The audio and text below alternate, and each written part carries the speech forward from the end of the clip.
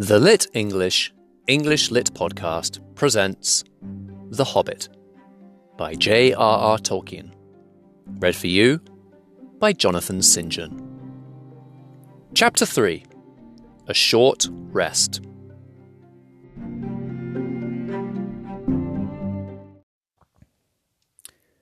They did not sing or tell stories that day, even though the weather improved, nor the next day, nor the day after. They had begun to feel that danger was not far away on either side.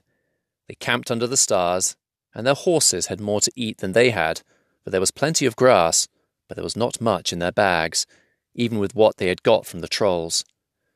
One morning they forded a river at a wide, shallow place full of the noise of stones and foam.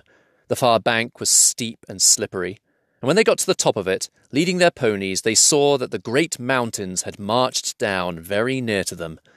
Already they seemed only a day's easy journey from the feet of the nearest. Dark and drear it looked, though there were patches of sunlight on its brown sides, and behind its shoulders the tips of snow peaks gleamed. "Is that the mountain?" asked Bilbo in a solemn voice, looking at it with round eyes. He'd never seen a thing that looked so big before.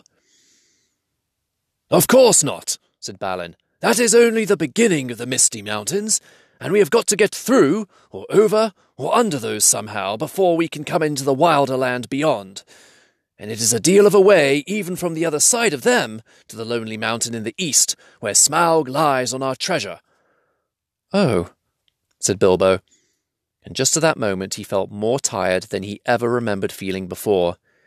He was thinking once again of his comfortable chair before the fire in his favourite sitting room in his hobbit hole, and of the kettle singing. Not for the last time. Now Gandalf led the way.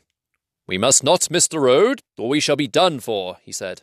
"We need food, for one thing, and rest in reasonable safety. Also, it is very necessary to tackle the Misty Mountains by the proper path, or else you will get lost in them, and have to come back and start at the beginning again, if you ever get back at all." They asked him where he was making for, and he answered, "You are come to the very edge of the wild. As some of you may know, hidden somewhere ahead of us is the fair valley of Rivendell, where Elrond lives in the last homely house. I sent a message by my friends, and we are expected." That sounded nice and comforting, but they had not got there yet, and it was not so easy as it sounds to find the last homely house west of the mountains. There seemed to be no trees and no valleys and no hills to break the ground in front of them, only one vast slope going slowly up and up to meet the feet of the nearest mountain, a wide land, the colour of heather and crumbling rock, with patches and slashes of grass green and moss green showing where water might be. Morning passed, afternoon came, but in all the silent waste there was no sign of any dwelling. They were growing anxious, for they saw now that the house might be hidden almost anywhere between them and the mountains. They came on unexpected valleys, narrow with steep sides, that opened suddenly at their feet, and they looked down surprised to see trees below them and running water at the bottom. There were gullies that they could almost leap over, but very deep with waterfalls in them. There were dark ravines that one could neither jump over nor climb into. There were bogs, some of them green, pleasant places to look at, with flowers growing bright and tall. But a pony that walked there with a pack on its back would never have come out again. It was indeed a much wider land from the ford to the mountains than you ever would have guessed. Bilbo was astonished. The only path was marked with white stones, some of which were small, and others were half covered with moss or heather. Altogether, it was a very slow business following the track, even guided by Gandalf, who seemed to know his way about pretty well. His head and beard wagged this way and that as he looked for the stones, and they followed his lead, but they seemed no nearer to the end of the search when the day began to fail. Tea-time had long gone by, and it seemed supper-time would soon do the same. There were moths fluttering about, and the light became very dim, for the moon had not risen. Bilbo's pony began to stumble over roots and stones. They came to the edge of a steep fall in the ground so suddenly that Gandalf's horse nearly slipped down the slope. "Here it is at last," he called, and the others gathered round him and looked over the edge. They saw a valley far below, They could hear the voice of hurrying water in a rocky bed at the bottom. The scent of trees was in the air, and there was a light on the valley side across the water. Bilbo never forgot the way they slithered and slipped in the dusk down the steep zigzag path into the secret valley of Rivendell. The air grew warmer as they got lower, and the smell of the pine trees made him drowsy, so that every now and again he nodded and nearly fell off, or bumped his nose on the pony's neck. Their spirits rose as they went down and down. The trees changed to beech and oak, and there was a comfortable feeling in the twilight. The last green had almost faded out of the grass when they came at length to an open glade not far above the banks of the stream. It smells like elves, thought Bilbo, and he looked up at the stars. They were burning bright and blue. Just then there came a burst of song like laughter in the trees. "Oh, what are you doing, and where are you going? Your ponies need shoeing. The river is flowing, oh tra-la-la-lally, here down in the valley. Oh, what are you seeking, and where are you making? The faggots are reeking, the bannocks are baking, oh trilly-lolly, the valley is jolly, ha-ha! Oh, where are you going with beards all a-wagging? No knowing what brings Mr. Baggins and Balin and Dwalin down into the valley in June, ha-ha! Oh, will you be staying or will you be flying? Your ponies are straying, the daylight is dying. To fly would be folly, to stay would be jolly. And listen and hark till the end of the dark to our tune, ha-ha! So they laughed and sang in the trees, and pretty fair nonsense, I dare say you think it. Not that they would care, they would only laugh all the more if you told them so. They were elves, of course. Soon Bilbo caught glimpses of them as the darkness deepened. He loved elves, though he seldom met them, but he was a little frightened of them too. Dwarves don't get on well with them. Even decent dwarves like Thorin and his friends think them foolish, which is a very foolish thing to think, or get annoyed with them. For some elves tease them and laugh at them, and most of all at their beards. "Well, well," said a voice, "just look! Bilbo the Hobbit on a pony, my dear. Isn't it delicious? Most astonishing, wonderful." Then off they went into another song as ridiculous as the one I've written down in full. At last one, a tall young fellow, came out of the trees and bowed to Gandalf and to Thorin. "Welcome to the valley," he said. "Thank you," said Thorin, a bit gruffly, but Gandalf was already off his horse and among the elves, talking merrily with them. "You are a little out of your way," said the elf. "That is, if you are making for the only path across the water and to the house beyond. We will set you right, but you had best get on foot until you are over the bridge. Are you going to stay a bit and sing with us, or will you go straight on? Supper is preparing over there," he said. "I can smell the wood fires for the cooking." Tired as he was, Bilbo would have liked to stay a while. Elvish singing is not a thing to miss in June under the stars, not if you care for such things. Also, he would have liked to have a few words with these people that seemed to know his names and all about him, though he had never seen them before. He thought their opinion of his adventure might be quite interesting. Elves know a lot and are wondrous folk for news, and know what is going on among the peoples of the land as quick as water flows, or quicker.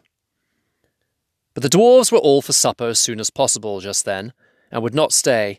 On they all went, leading their ponies, till they were brought to a good path, and so at last to the very brink of the river. It was flowing fast and noisily, as mountain streams do of a summer evening, when the sun has been all day on the snow far up above. There was only a narrow bridge of stone without a parapet, as narrow as a pony could well walk on, and over that they had to go, slow and careful, one by one, each leading his pony by the bridle. The elves had brought bright lanterns to the shore, and they sang a merry song as the party went across. "Don't dip your beard in the foam, father," they cried to Thorin, who was bent almost onto his hands and knees. "It is long enough without watering it." "Mind, Bilbo doesn't eat all the cakes," they called. "He is too fat to get through keyholes yet." "Hush, hush, good people, and good night," said Gandalf, who came last. "Valleys have ears, and some elves have over-merry tongues. Good night." And so at last they all came to the last homely house, and found its doors flung wide. Now it is a strange thing, but things that are good to have and days that are good to spend are soon told about, and not much to listen to, while things that are uncomfortable, palpitating, and even gruesome may make a good tale, and take a deal of telling anyway. They stayed long in that good house, 14 days at least, and they found it hard to leave. Bilbo would gladly have stopped there for ever and ever, even supposing a wish would have taken him right back to his hobbit hole without trouble. Yet there is little to tell about their stay. The master of the house was an elf friend, one of those people whose fathers came into the strange stories before the beginning of history, the wars of the evil goblins and the elves and the first men in the north. In those days of our tale, there were still some people who had both elves and heroes of the north for ancestors, and Elrond, the master of the house, was their chief. He was as noble and as fair in face as an elf lord, as strong as a warrior, and wise as a wizard, venerable as a king of dwarves, and as kind as summer. He comes into many tales, but his part in the story of Bilbo's great adventure is only a small one, though important, as you will see, if we ever get to the end of it.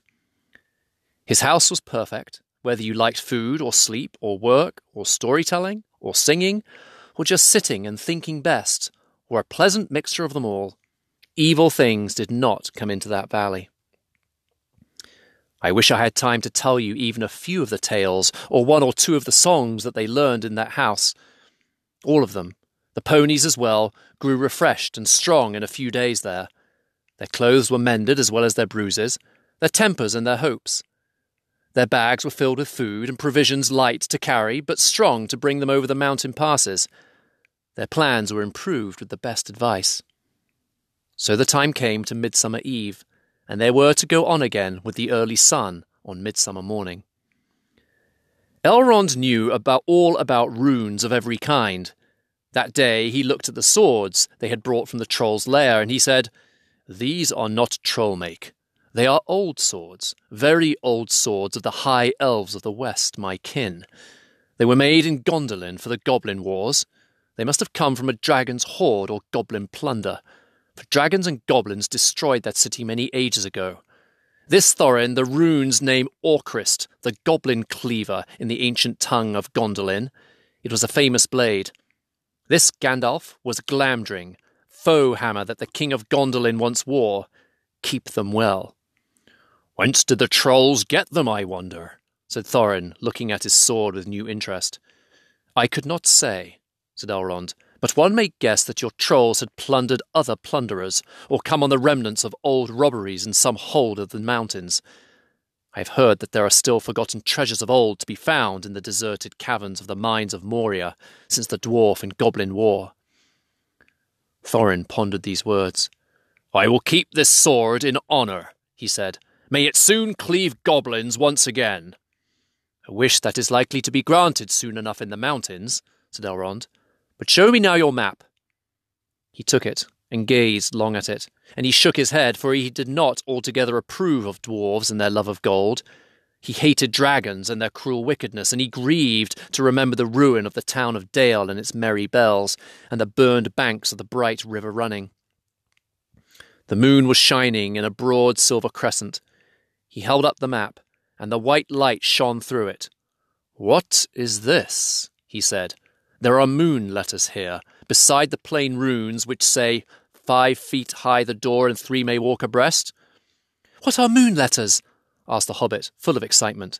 He loved maps, as I have told you before, and he also liked runes and letters and cunning handwriting, though when he wrote himself it was a bit thin and spidery.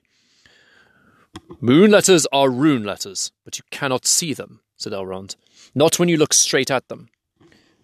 They can only be seen when the moon shines behind them, and what is more, with the more cunning sort it must be a moon of the same shape and season as the day when they were written. The dwarves invented them and wrote them with silver pens, as your friends could tell you. These must have been written on a midsummer's eve and a crescent moon a long while ago." "What do they say?" asked Gandalf and Thorin together, a bit vexed perhaps that even Elrond should have found this out first, though really there had not been a chance before, and there would not have been another until goodness knows when. "Stand by the grey stone when the thrush knocks," read Elrond, and the setting sun, with the last light of Durin's day, will shine upon the keyhole." "Durin! Durin!" said Thorin. "He was the father of the fathers of the eldest race of dwarves, the Longbeards, and my first ancestor. I am his heir." "Then what is Durin's day?" asked Elrond. "The first day of the dwarves' new year," said Thorin, "is, as all should know, the first day of the last moon of autumn, on the threshold of winter. We still call it Durin's day, when the last moon of autumn and the sun are in the sky together. But this will not help us much, I fear, for it passes our skill in these days to guess when such a time will come again." "That remains to be seen," said Gandalf. "Is there any more writing?" "None to be seen by this moon," said Elrond, and he gave the map back to Thorin, and then they went down to the water to see the elves dance and sing upon the Midsummer's Eve.